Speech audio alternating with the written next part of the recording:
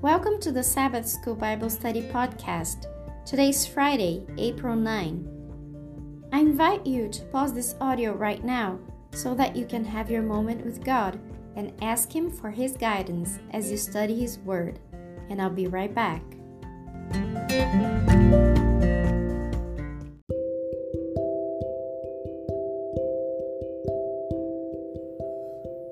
Memory text.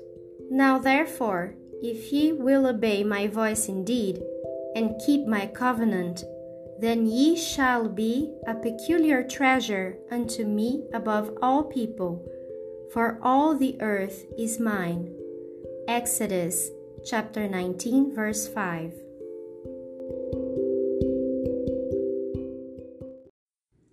Further thought. Read Ellen White, Abraham in Canaan, pages 132 through 138 in Patriarchs and Prophets, and The Prophets of God Helping Them, pages 569 through 571 in Prophets and Kings.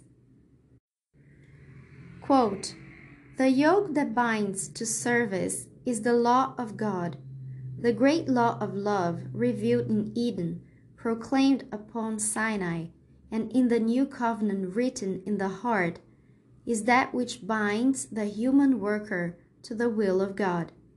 If we were left to follow our own inclinations, to go just where our will would lead us, we should fall into Satan's ranks and become possessors of his attributes. Therefore God confines us to his will, which is high and noble and elevating.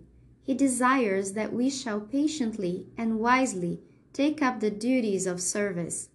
The yoke of service Christ himself hath borne in humanity. He said, I delight to do thy will, O my God. Yea, thy law is within my heart.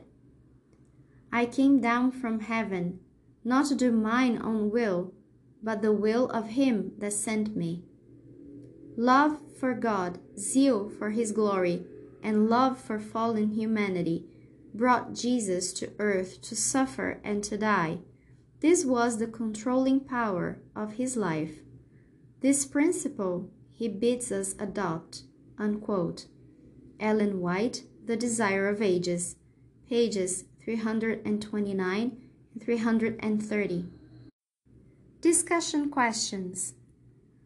Was God's covenant with Noah, Abraham, Moses, and us a continuation of his covenant with Adam, or was it something new? Compare Genesis chapter 3 verse 15, Genesis chapter 22 verse 18, and Galatians chapter 3 verses 8 and 16. Why is the personal, relational aspect of the covenant so important? In other words, you can have a legally binding deal, a covenant with someone, without any close personal interaction. That kind of arrangement is not, however, what the Lord is seeking in his covenant relationship with his people. Why is that so? Discuss. In what ways is marriage a good analogy for the covenant? In what ways does the analogy of marriage fall short in describing the covenant?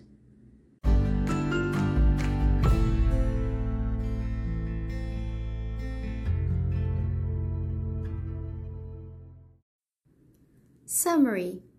The entrance of sin ruptured the relationship the Creator had originally established with a human family through our first parents. Now God seeks to reestablish that same loving relationship by means of a covenant.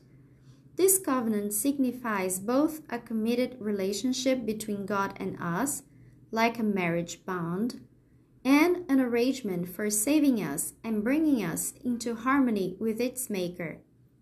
God himself, motivated by his great love for us, is the initiator of the covenant relationship.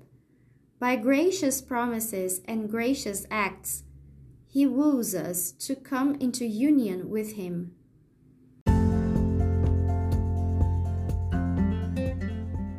And that is all for today.